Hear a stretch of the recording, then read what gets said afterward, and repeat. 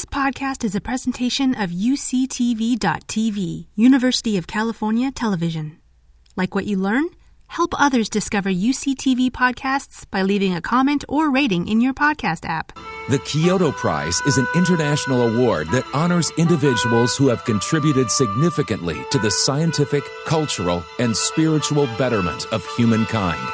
It is given each year by the Inamori Foundation, which was founded in 1984 with the initial private funds of Dr. Kazuo Inamori, founder and chairman emeritus of Kyocera Corporation. The foundation awards 3 prizes annually in the following fields: advanced technology,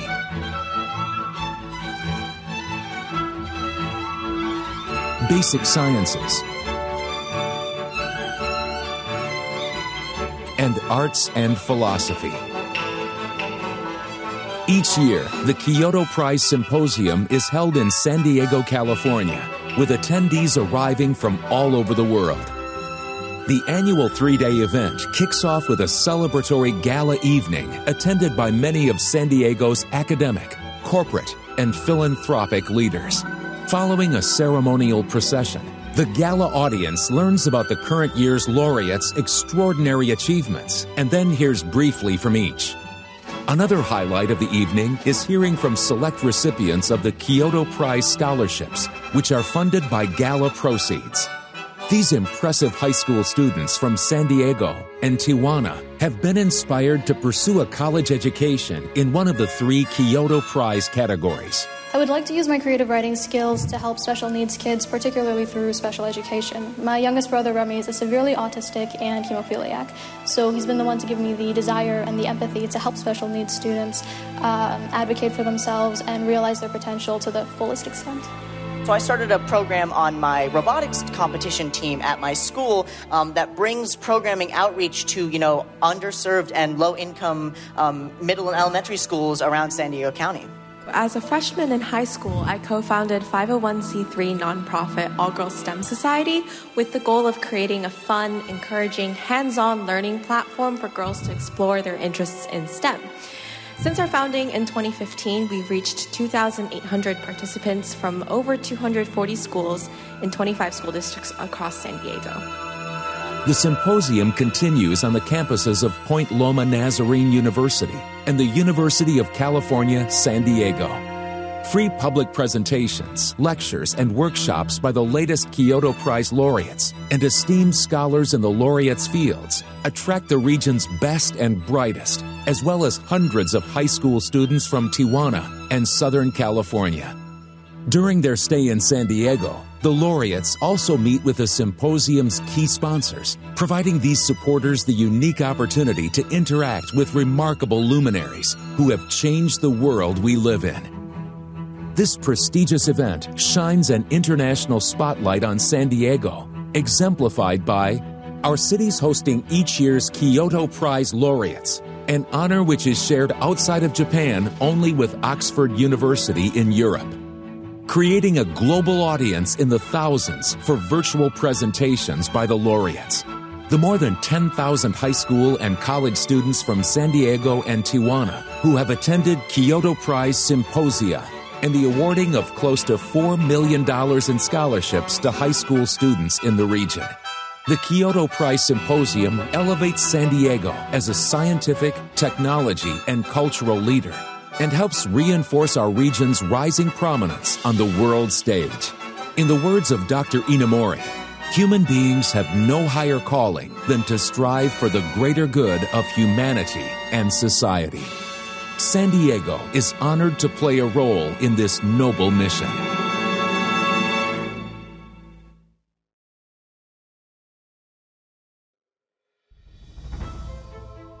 Kongo, 人類の未来は科学の発展と人類の精神的進化のバランスが取れて初めて安定したものになるであろうと確信をいたしております。Kazuo Inamori believed that a human being has no higher calling than to strive for the greater good of humanity and the world. With that tenet, he established the Inamori Foundation in 1984 with an endowment of 20 billion yen of his own money.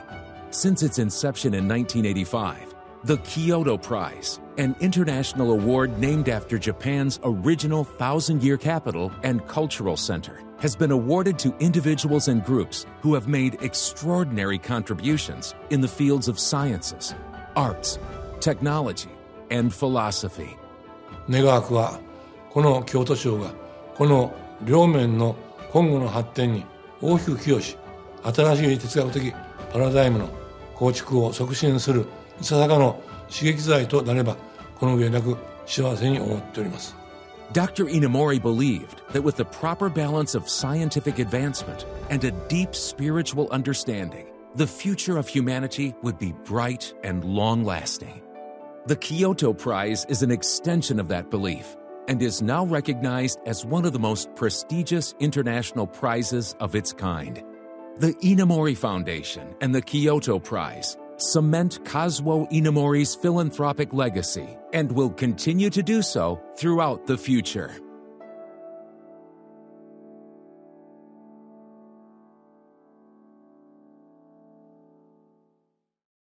Good morning and welcome. On behalf of the University of California, San Diego, I'd like to welcome you to the campus as part of our annual Kyoto Prize Symposium. My name is Melanie Cruz. I'm an Associate Vice Chancellor here at the university. I have worked closely with the Kyoto Symposium organization for now nearly 2 decades and continue to count all the wonderful years we've spent together. We've worked really closely to bring some of the world's most gifted minds to share their impact on humanity, their personal journeys, seminal discoveries which our community in San Diego gets to hear about, and beyond. The spirit of collaboration and the interconnectedness and benefit to humanity shared by the Inamori Foundation and Dr. Inamori's legacy is closely aligned with the mission of UC San Diego. I would like to recognize and personally thank Inamori Foundation President Mrs. Inamori Kanazawa. I think she's here today.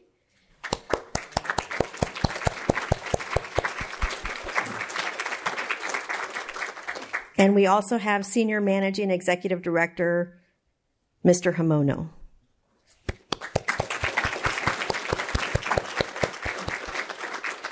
Thank you to the other delegates for the Inamori Foundation who have traveled for Kyoto to be with us today for this special occasion. And I'd like to also thank our friends here from Kyocera International and Kyocera North America, headquartered here in San Diego, both founded by Dr. Inamori. We're very happy to have you on campus. I was talking yesterday to Rod Lanthorn, who let me know that Dr. Inamori founded Kyocera Corporation International when he was, 27 years old?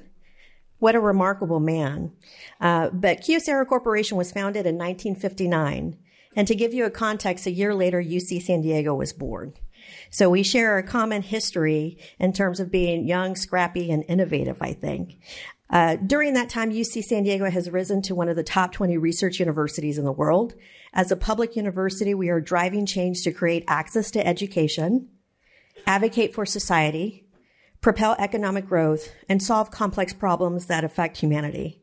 UC San Diego's rich portfolio of education, research, healthcare, public service, and innovation is closely aligned with what we do with the Kyoto Prize. I hope you enjoy your visit to campus, and please remember us as a place for education, employment, and healthcare needs. Our two entities have a common connection and a shared vision to improve humanity. This year, we will honor 3 extraordinary individuals who are the recipients of the Kyoto Prize, who embody that shared spirit. The Kyoto Prize laureates include Dr. Carver Mead, who we'll hear more about today, Dr. Brian Grenfell, a renowned biologist, and Dr. Zakir Hussain, a renowned musician. So we'll be hearing more from Dr. Mead today and the other laureates later on in the week. Today's program would not be possible without the leadership and advocacy from the Kyoto Symposium organization. Thank you, KSO directors. I believe Dick Davis is here, Rod Lanthorn. We also have members of the staff and leadership team, so thank you so much for making this possible. One of the most wonderful things about the Kyoto Prize Symposium is connecting these laureates with our communities in San Diego to learn a little bit more from our academic experts who will illustrate the contributions and the discoveries that have impacted humanity.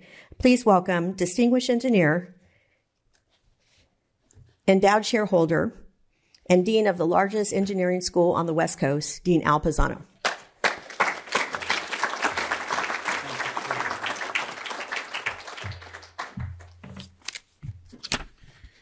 Okay, good morning, everybody. I'm so happy and proud to be here today.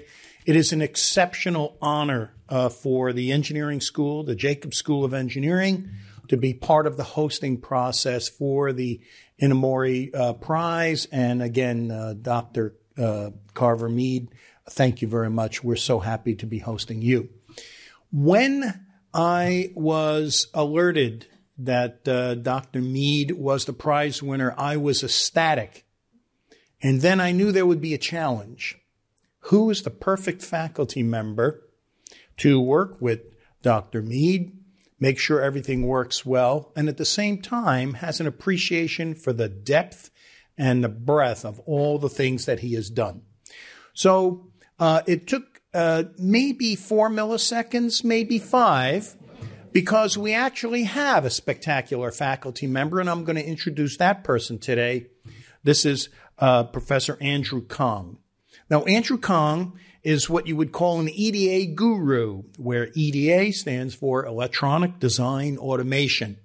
He works in PDKs, Program Development Kits, of all kinds of foundries.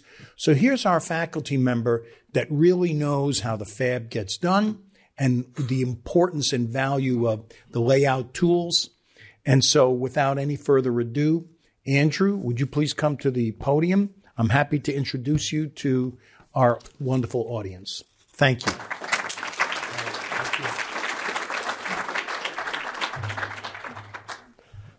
Wow. Thank you, Dean Pisano. It's very humbling to serve as the faculty host for today's laureate. Semiconductor technology has transformed our world, and this technology rests on many foundational advances made by Professor Carver Mead. Over the course of his career, Carver Mead gave us fundamental understanding of key semiconductor materials and devices. He pioneered the design methodologies and how generations of chip designers were taught, and also the automation tools that Dean Pisano mentioned, which chip designers have used as they built companies like Qualcomm or NVIDIA and AMD. Carver Mead also invented new architectures for computing. He worked out theoretical limits for computation that uses silicon. And he was the first to explore how biological and mathematical processes map onto the substrate of silicon. And here, I haven't even mentioned the most recent 30 years of his career. So, of course, the best introduction to Carver Mead is through his own image and words. So let's enjoy this video that the Kyoto Prize organizers have prepared.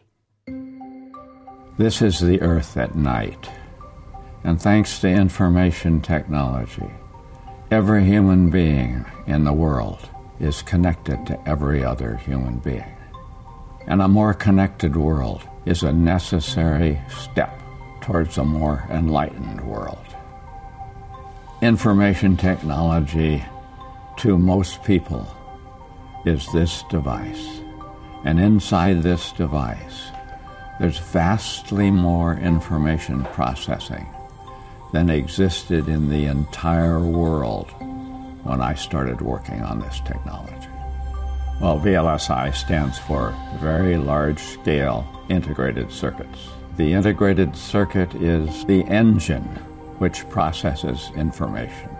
We all use information all the time. Images are information, and sounds are information, and drawings of buildings are information. But to get information from one place to another, or to figure out what to do from a drawing to make a physical object, we have to process that information. And processing information is done with VLSI circuits. And in 1959, Bob Noyce, who would later become a good friend of mine, figured out how to take one piece of silicon that used to hold one transistor and make an entire circuit with many transistors all connected together on that same piece of silicon. It was fantastic. How could you not fall in love with that kind of technology? I got hooked by Gordon Moore when he asked me, how far could it go? How many transistors? How small could you make them so you could put more and more on a piece of silicon? So I started working on that question, and it turned out as you make transistors smaller, you put more of them on a piece of silicon, but each one takes less electrical current to run because they're smaller. And because the transistor itself is smaller, it takes the electrons less time to get through the transistor, so they're faster. Everything got better.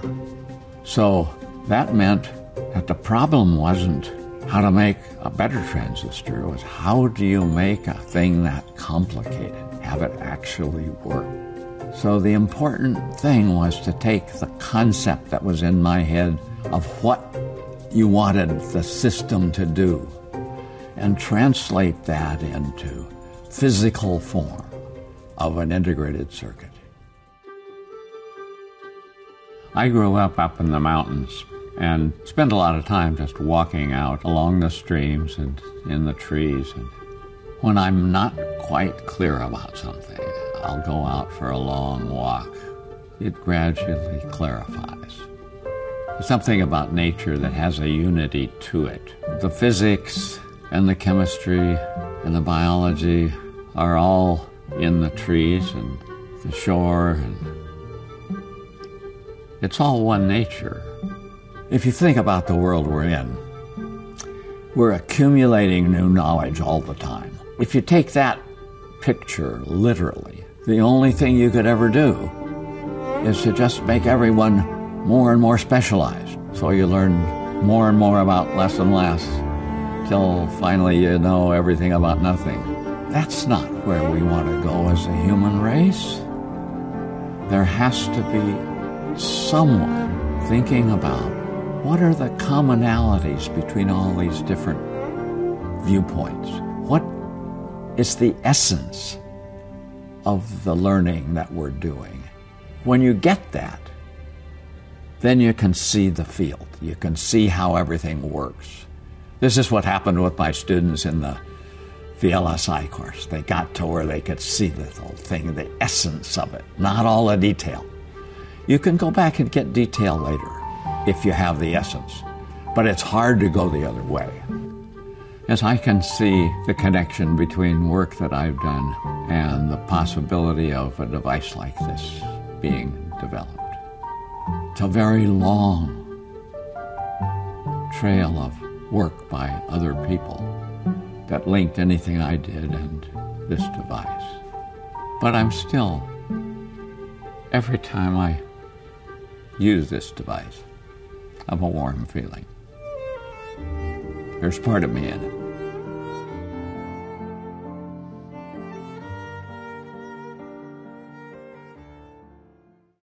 Seeking the essence and clarity, seeking to teach and enlighten.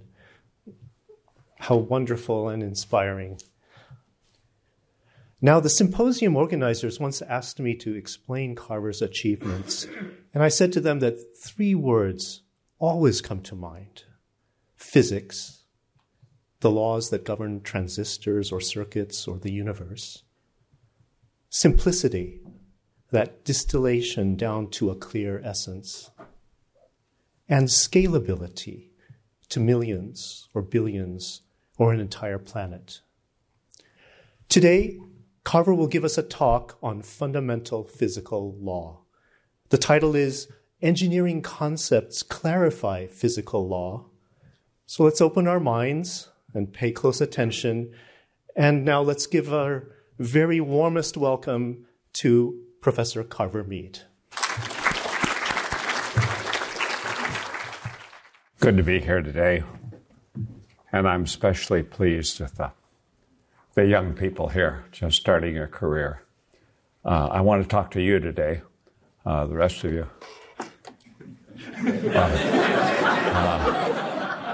The rest of you are welcome to listen in, but I want to talk to the young people. My colleague, the late Richard Feynman, said something that I think captures what we're about in fundamental physical law. He said the real glory of science is that we can find a way of thinking such that the law is evident. If you look out on our discussions of fundamental physical law today, they're in the context of three great theories. Electromagnetism in the form of Maxwell's equations, general relativity, which tells us all about gravitation, and quantum mechanics and its offshoots that tell us about stuff down at the bottom.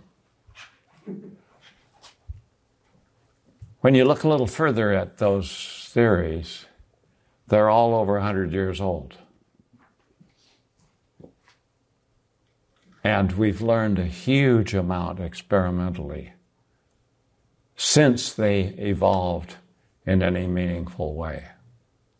So I want to share with you today some experiments, wonderful experiments have been done, that to me make the law evident.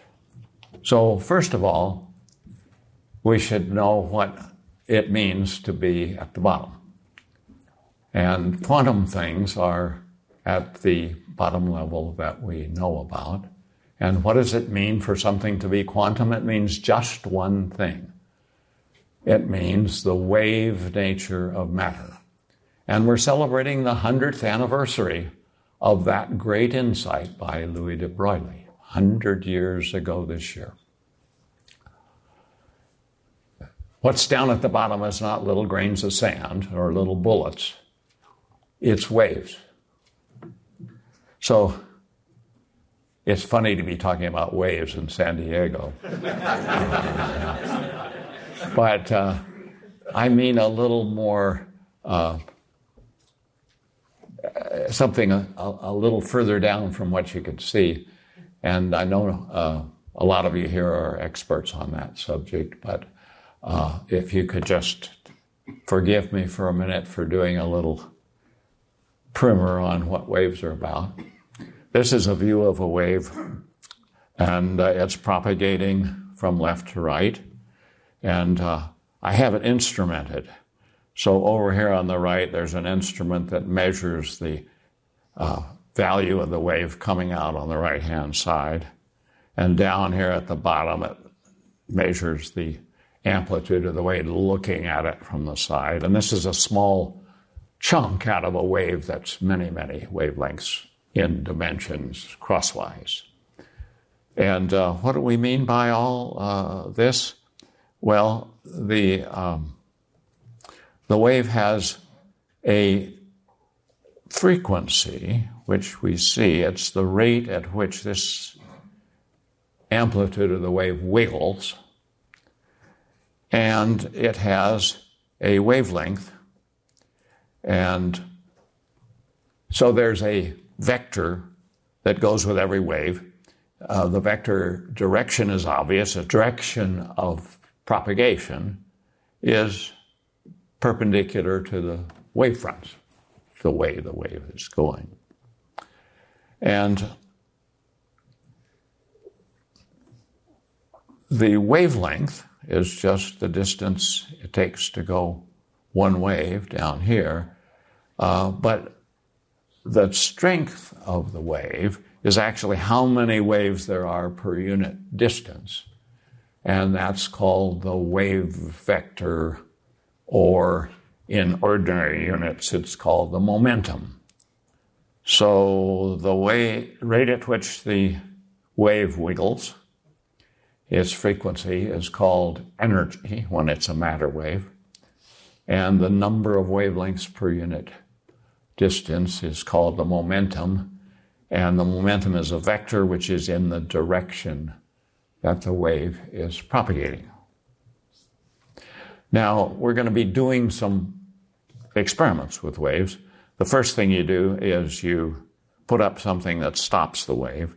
This particular one absorbs the wave, so nothing gets through it, and nothing goes onto the other side, so you don't see any amplitude coming out here. But we can cut holes in it, and you can see the wave propagating, and you notice it doesn't keep going straight through like a little bullet would. It spreads out from here. And if you cut 2 slots in the barrier, you get the famous 2-slit experiment. It's in all the textbooks about quantum things.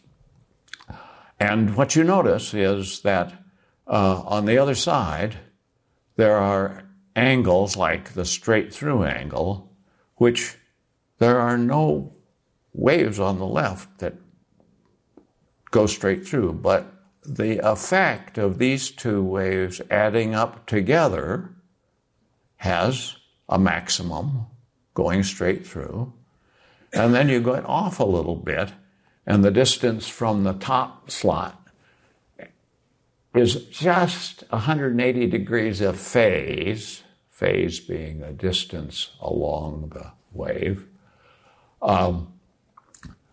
It's just 180 degrees out of phase with the wave from the bottom slot. And so there's another angle. Go back to this one. So there's another angle here where you get a maximum. And in between, they interfere with each other. The 2 waves add up out of phase. And so the whole pattern here that you measure out on the edge is called an interference pattern. And we'll see a lot of those. The thing you notice about the interference pattern is this is a high-frequency wave, and it's wiggling and fast. And this is the angle that it makes for the first maximum, aside from the one going straight through. But if I have a lower frequency wave, lower energy wave, longer wavelength wave, that angle's bigger. So it's wiggling slower, so it's a lower energy, longer wavelength, so it's lower momentum, and it has a bigger angle, and we'll see that. You can see it going back and forth between the top one and the bottom one. The angle to the maximum for the low frequency, long wavelength wave is higher than it is for the higher frequency, higher energy, higher wave vector, higher momentum wave. Now, of course, that all works in 2 dimensions as well. If you shine a wave through a crystal, you get maxima at these maxima in 2 dimensions.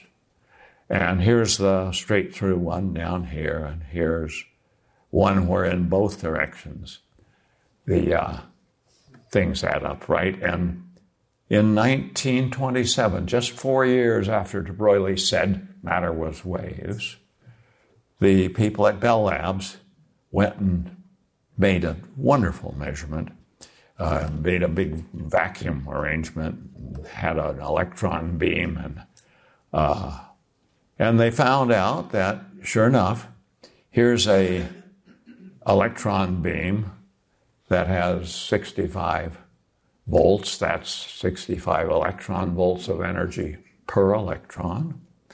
And so the electrons bounced off the planes in the crystal, and the maximum, one of those bright spots in the maximum at 44 degrees. But if they lowered the voltage down to 54 degrees, then they found that spot went out to 50 degrees. So, sure enough, worked just like you'd expect for a wave that had a momentum, which was how many waves there are per unit distance, and had a energy which was the frequency, how fast the thing wiggled.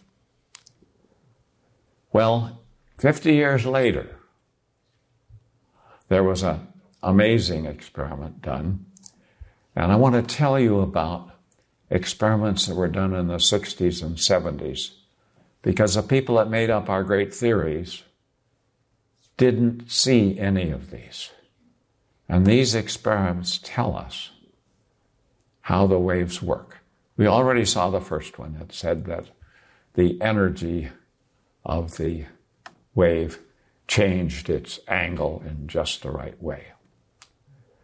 This experiment, a little bit harder to explain, but let me go through it because it's such a fundamental experiment. We'll need to understand it.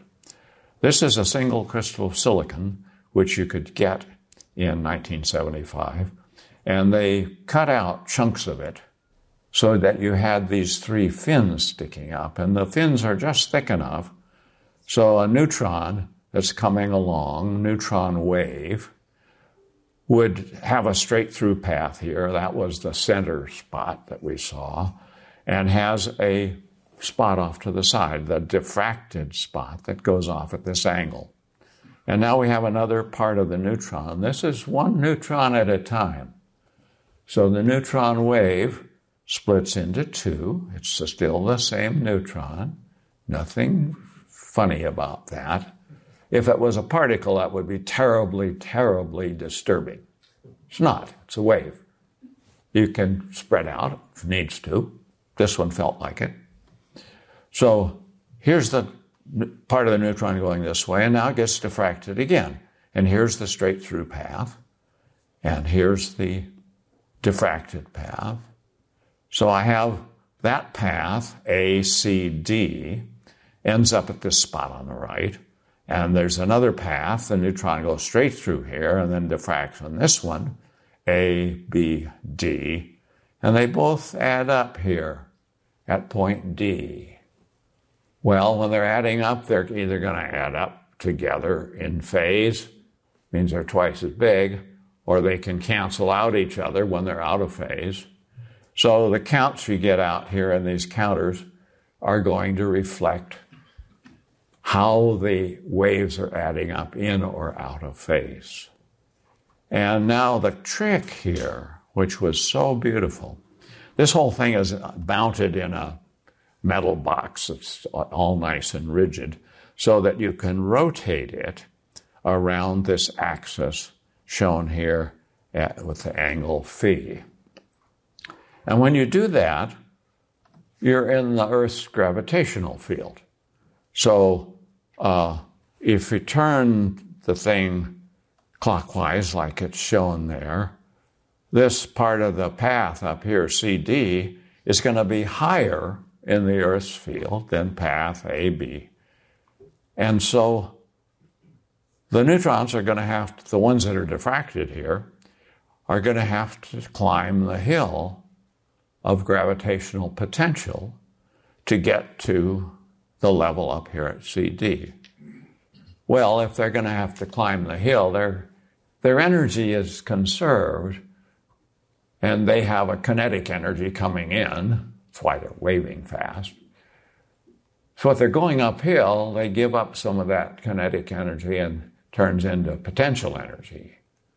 So the gravitational potential higher up is higher.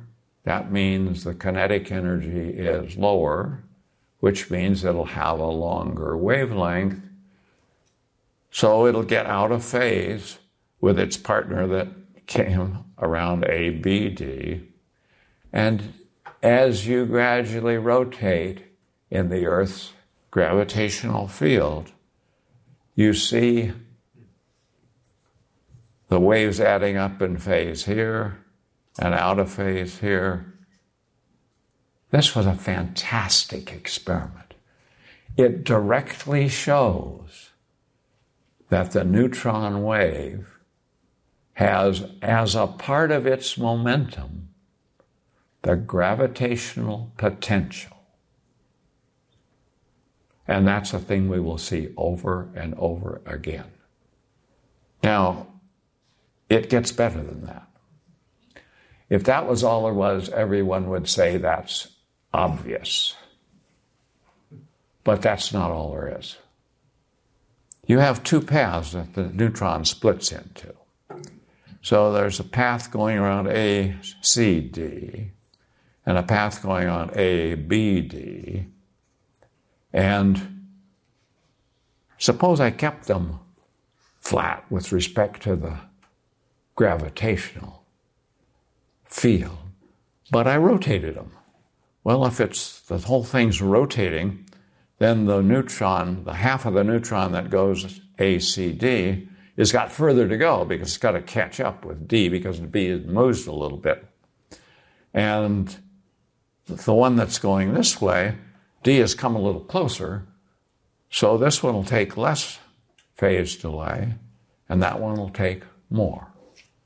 So there should be a vector effect. Well, what would the vector effect come from? Well, if you're in the frame of reference of the neutron, there's a big universe out there. And the matter in the universe, the effect on the potential goes like 1 over the distance, but the amount of matter goes like the square of the distance. So the effect on us of matter out in the universe gets bigger as the matter is further away. So most of the matter that affects us here when we do our experiments is very far out in the universe. Well, they did that experiment. How are you going to arrange it so that you can rotate it so smoothly that it doesn't, it's got a big effect of the Earth's gravitational field. How are you going to get rid of that?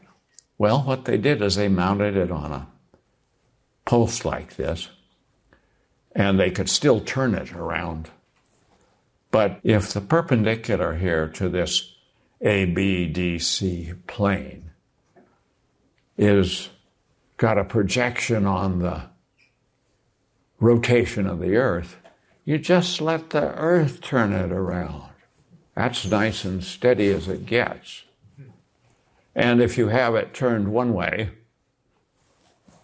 if the perpendicular to that plane is aligned with the rotation vector of the Earth, then you'll get a phase shift in one direction. And if you turn it 180 degrees so that the perpendicular is anti-aligned with the Earth's rotation, you'll get the opposite phase. Well, they did that. And here it is right here. If you point the vector north, it's aligned with the rotation of the Earth, and you get a positive phase shift. It's not quite a full cycle, but it's 100 degrees. And if you point the thing west, then the thing is just goes around, but it doesn't rotate. So it doesn't register any phase shift. And then if you have a thing back up the other way, then it's rotating the other way as the Earth rotates relative to the distant universe. And so, in fact, in a very rough way, we've established that this neutron wave, the vector part that's directional, knows where the universe is. Well, that's a direct message from the neutrons. It's telling you, it's making its law evident. Well, not many of us can afford a source of neutrons, and the setup itself was pretty complicated, so we're not going to have one of those in a freshman physics lab. But there are things we could do in a freshman physics lab that tell us just as clearly what the wave nature of matter is doing. Now, you've all seen pictures like this.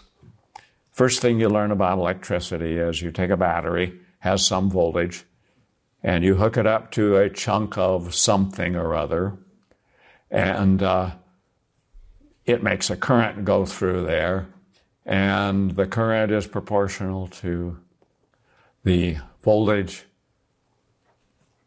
divided by the resistance of the stuff. So it resists the electrons flowing. And that means the velocity of the electrons is linear in the electrical field pushing on them, and they go at a distance. That's 1,000-year-old thinking. That's the way they used to think mechanics worked. You had to push something along to keep it moving.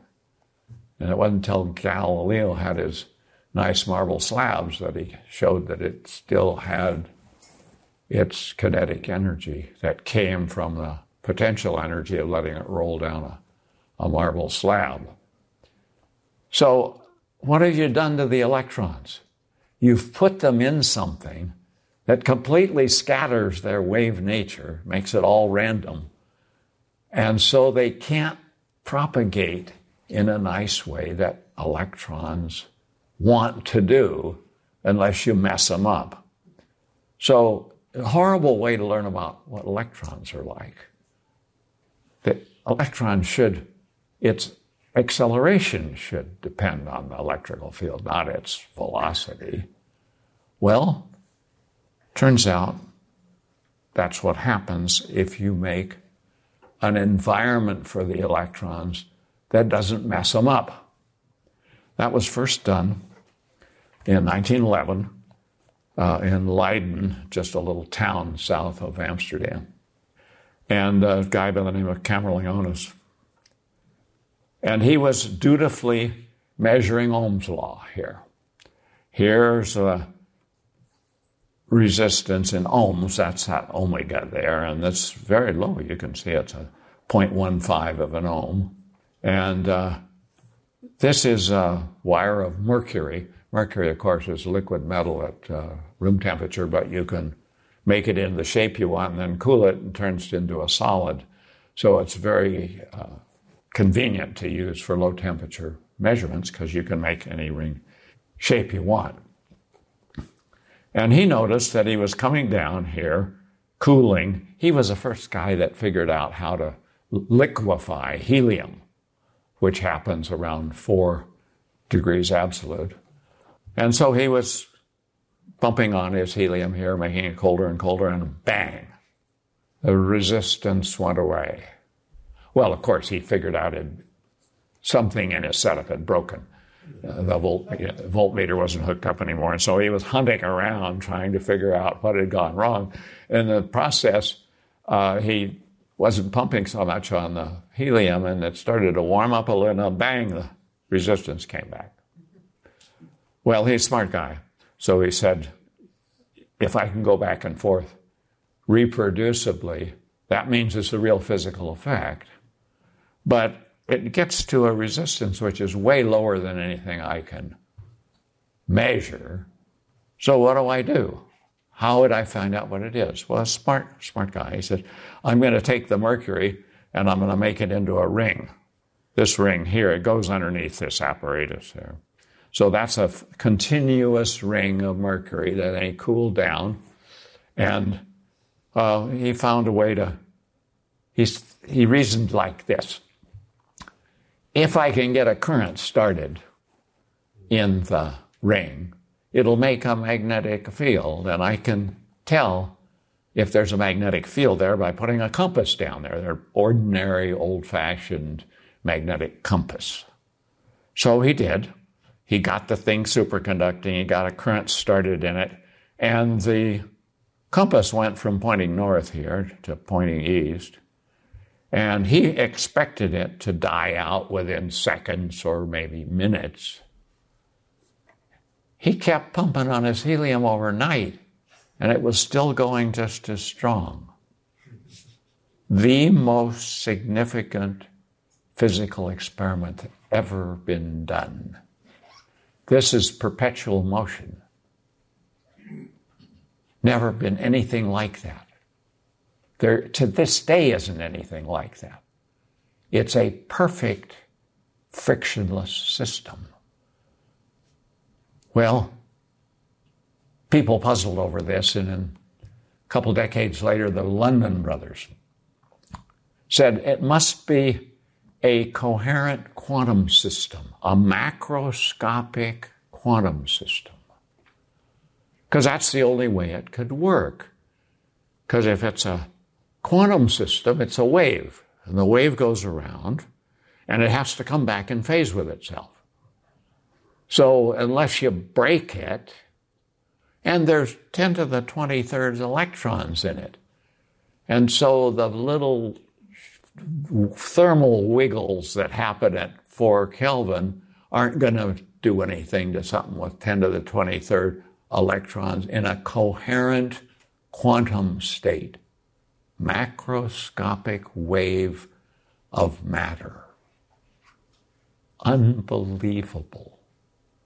This teaches us about matter waves in a way that nothing else we've ever had can do. Well, it took another 50 years. It's astounding. This is an experiment Onus could have done and didn't think of it. There's a group in Germany and another group in Stanford here in California. Did their findings were published in the same issue of the Journal of Physical Review Letters in 1961. And what they did is they had this is a little ring. They used lead. Lead's a good superconductor too. And they found a way to trap current in it when it went superconducting. And then once it had a little current in it, instead of using a compass, well, a compass is a big clunky thing, but you do the other thing. You turn the little current thing, you hang it on a spider web so that it can rotate with a very little bit of force, and you put a very weak magnetic field on it. So you've turned the sample itself into the needle of the compass. So it's not so different from Onus's measurement. And how much that angle changes as you put the little very weak magnetic field on from outside tells you what the magnetic moment is. Well, what's a magnetic moment? Well, this tells you in a way that's evident. The magnetic moment is the wave comes around in phase with itself. Well, that can be in phase with no phase change around the loop, or with one cycle phase change around the loop, or with 2 cycles phase. That's what these are. The flux is quantized. The magnetic moment is quantized. What that is the wave vector of the electron condensate, this magic, perfect, frictionless phase of matter. The phase comes around, and it must come around in phase with itself. And that phase is quantized. So this is where the term quantum comes from. It's the reason that the energy levels of an electron, a single electron in an atom, comes around in phase with itself. And that gives it can be 1 phase, 0. No, electron can't be 0 because it's got this complicated thing called spin that we still don't understand very well. So all of the quantum levels of things come about because matter is waves. And the waves have to come around in phase with themselves. Well, that last experiment could have been done by Camerlingonis, and you can certainly do it in a freshman physics lab. Here's another one you can do in a freshman physics lab. The Londons predicted if you had a ring of superconductor and you spun the ring, you would get a magnetic field. What in the world is that about? Here I have this frictionless stuff, and it's in a ring that has positive charges because, of course, those electrons came with the atoms that made the ring, and they just happen to get free and gang up and make this wonderful condensate. And that's a frictionless thing, but there's still a positive charges there. So when you spin the ring, you have the positive charges go around. Well, now, if the electrons would go exactly with the positive charges, there wouldn't be any current, because electrons going that way would be a negative current. Positive charges going that way would be a positive current. They cancel out. But that's not what happens. As you spin the ring faster, the magnetic flux gets bigger. What in the world is that about? I have a perfect electron condensate, frictionless, and it's got no flux in it, no twist in its wave function as it goes around. So the wave has the same phase all the way around. Now, what's in the world is it doing that it becomes a magnetic field? Well, think about it this way. If I start the ring rotating, I start the positive charges, the electron condensate is a free-floating thing, but it feels the magnetic vector coupling with the positive charges going around, so it has to speed up to keep up with the positive charges. Well, you would think then it's perfect, so it ought to just keep up perfectly. Well, it doesn't. It lags behind. So as you accelerate to make the ring spin, it has to accelerate relative to the universe. So when you're not moving, you're not spinning the ring relative to the universe, there's no magnetic flux. The electrons are perfectly lined up with the positive charges. But when you spin them, there's no mechanical coupling.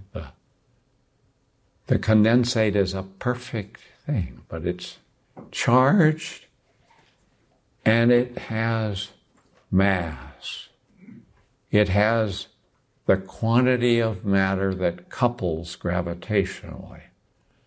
So this is a perfect experiment that has the vector coupling of the positive charges moving, which we call magnetism. And it has the vector coupling of from the point of view of the electron condensate, it's the universe out there going around. So it induces what we call inertia in the matter. And here's a perfect example where there's no friction to get in the way. And this can be done in a freshman physics lab.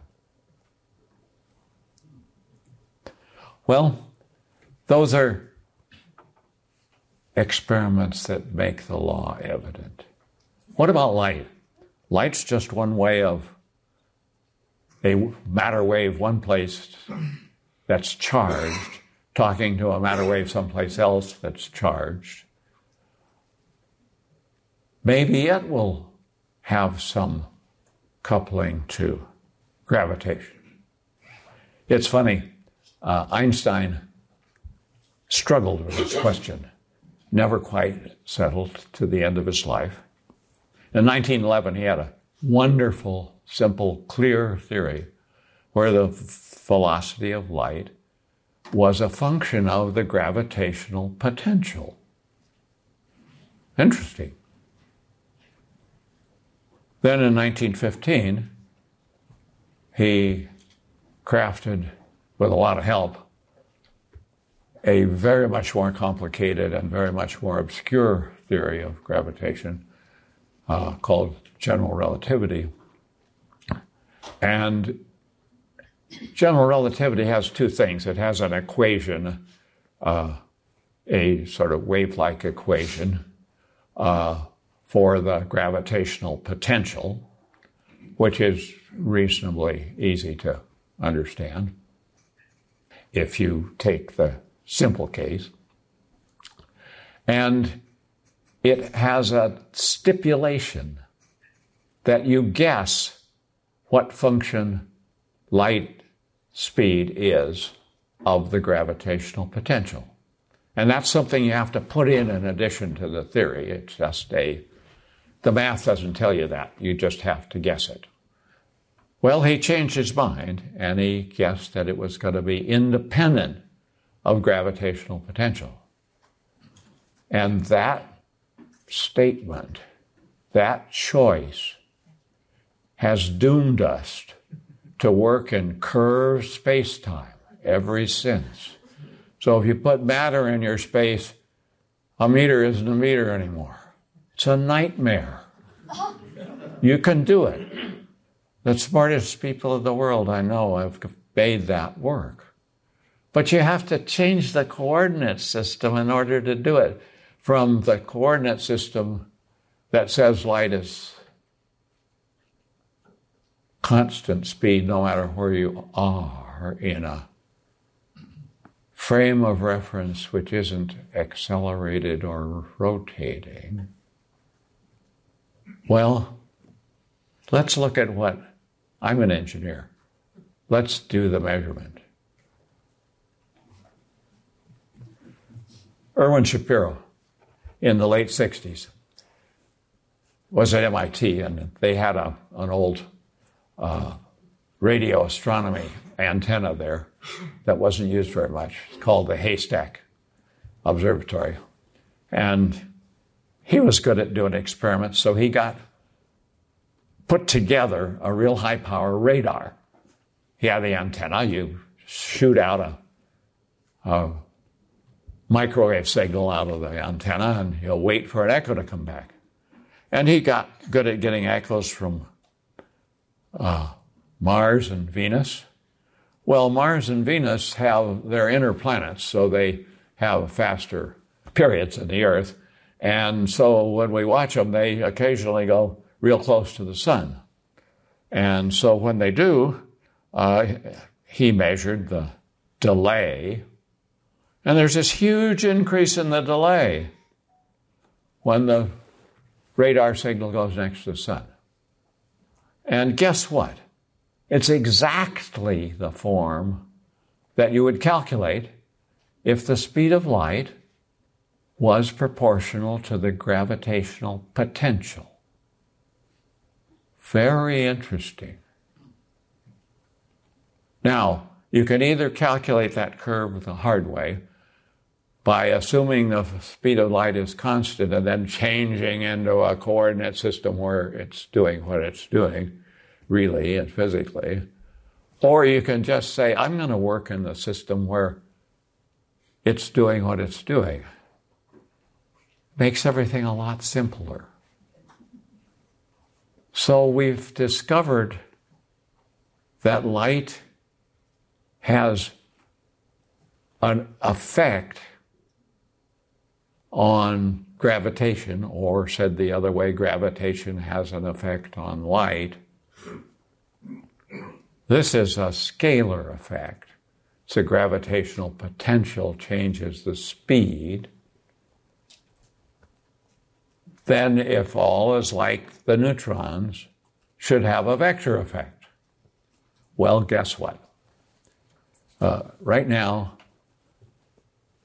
inertial navigation is not done with old mechanical whirling gyroscopes anymore. It's done with fiber optic gyroscopes because you can start light. This is a wonderful device.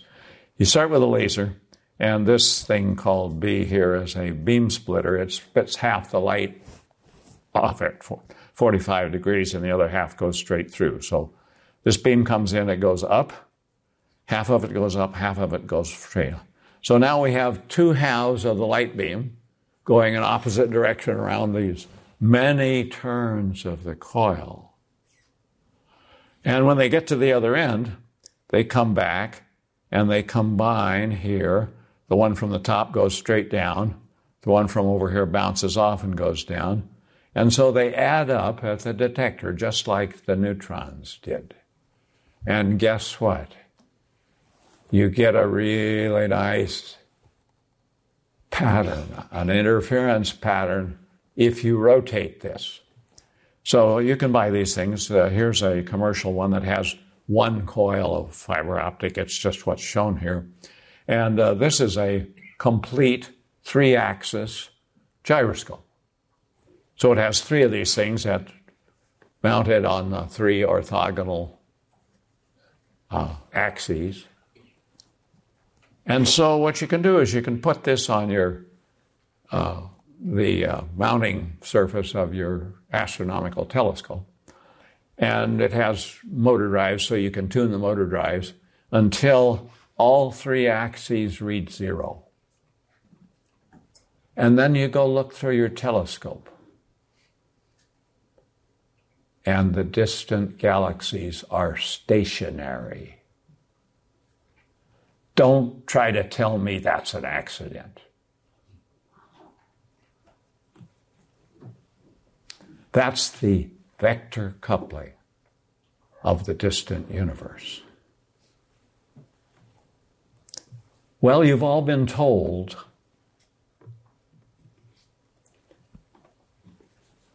that there is no preferred frame of reference.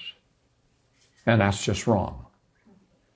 Looking at the experiments, it's clear there is a frame of reference, and that's the distant mass in the universe. Well, then how can special relativity work? Einstein made very clear, if you're moving in a straight line, not rotating and not accelerating, you can be any velocity in any direction, and you get an equivalence in the results that you get in a local experiment. How can that possibly be true when we're moving in a vast potential of the universe?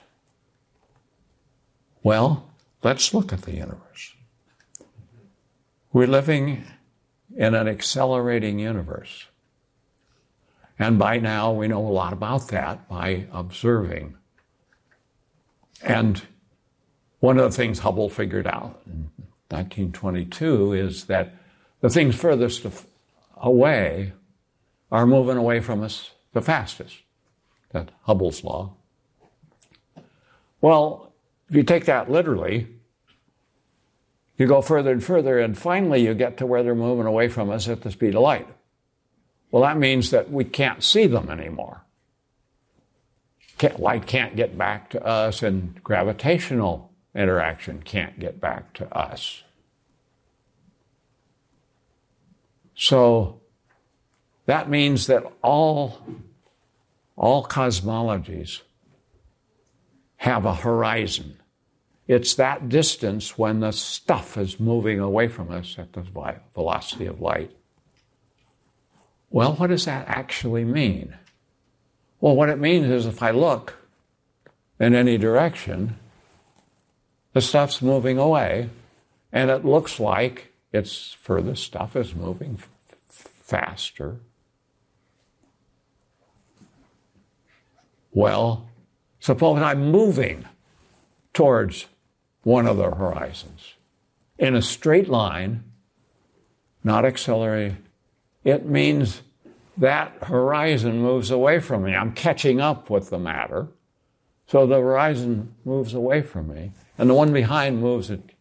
So it means that the effect of the universe, as long as it's pretty much the same beyond the horizon as it is this side of the horizon, It means that if you're moving at any velocity, the horizon just moves around a little bubble with you.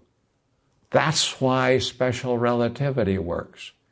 It's not just a mathematical thing. It's physics in it. Coupling with the universe that's moving away, and most of it's moving at near the velocity of light, then you get that the local experiments don't know about moving in a straight line because the universe that you can feel and see moves with you. It all makes sense. It's a way of thinking that makes a law evident. So let's think about the history of the universe. It started out much denser than it is now. And so it had a lot of kinetic energy. Otherwise, it wouldn't be continuing to expand. But gravitation is an attractive thing. So it means that to separate matter takes energy. So as you're separating the elements of matter, like they have little rubber bands between every two elements of matter, and as the universe expands, it's stretching those rubber bands.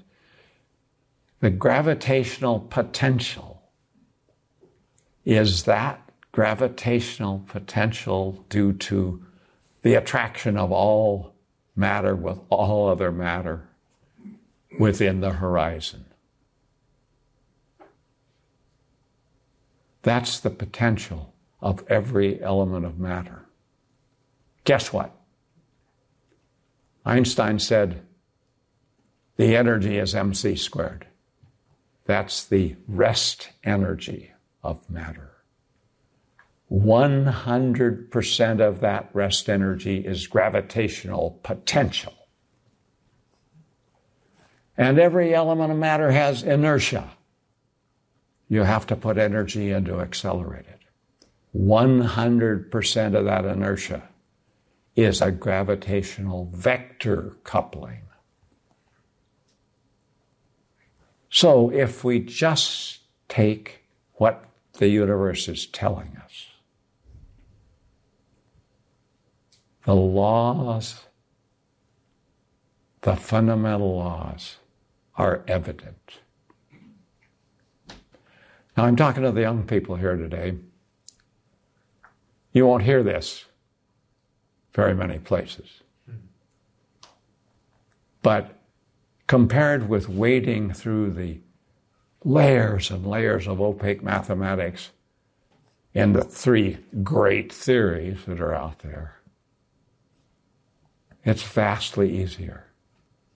You can do everything I've talked about today with trigonometry and first-year calculus.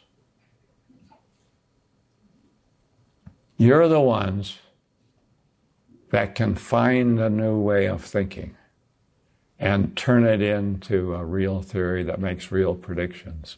One of the things you'll find right away is you see questions that make sense in this way of looking at it that you can't even ask in the traditional theories. To try to find something new to do with the traditional theories, 100 years of the smartest people in the world working on them, they've worked most of the problems. Not much left for you to do. You look at things in a new way, there's a huge number of things we don't understand, but the big theories shield them from you. In quantum mechanics, when you ask about, well, what makes the wave function collapse? They say, oh, you can't ask that question. I remember being told that when I was an undergrad. I said, what do you mean I can't ask that question? I just did. Well, you can ask questions. You can become leaders in learning about the results of looking at physical law through the eyes of these wonderful experiments that make the laws evident. So go out there and do it. Bless you. Yeah.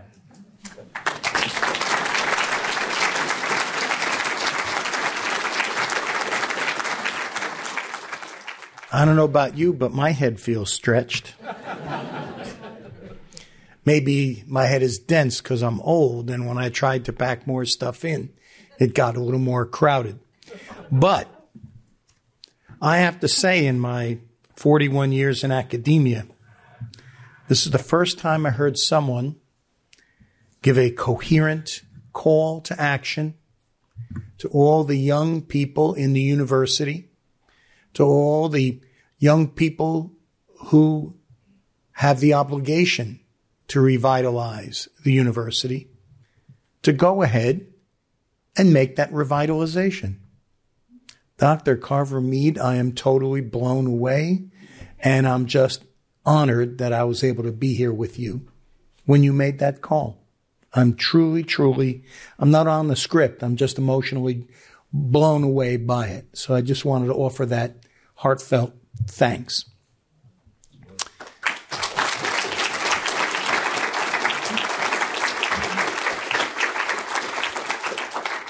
Thank you very, very much.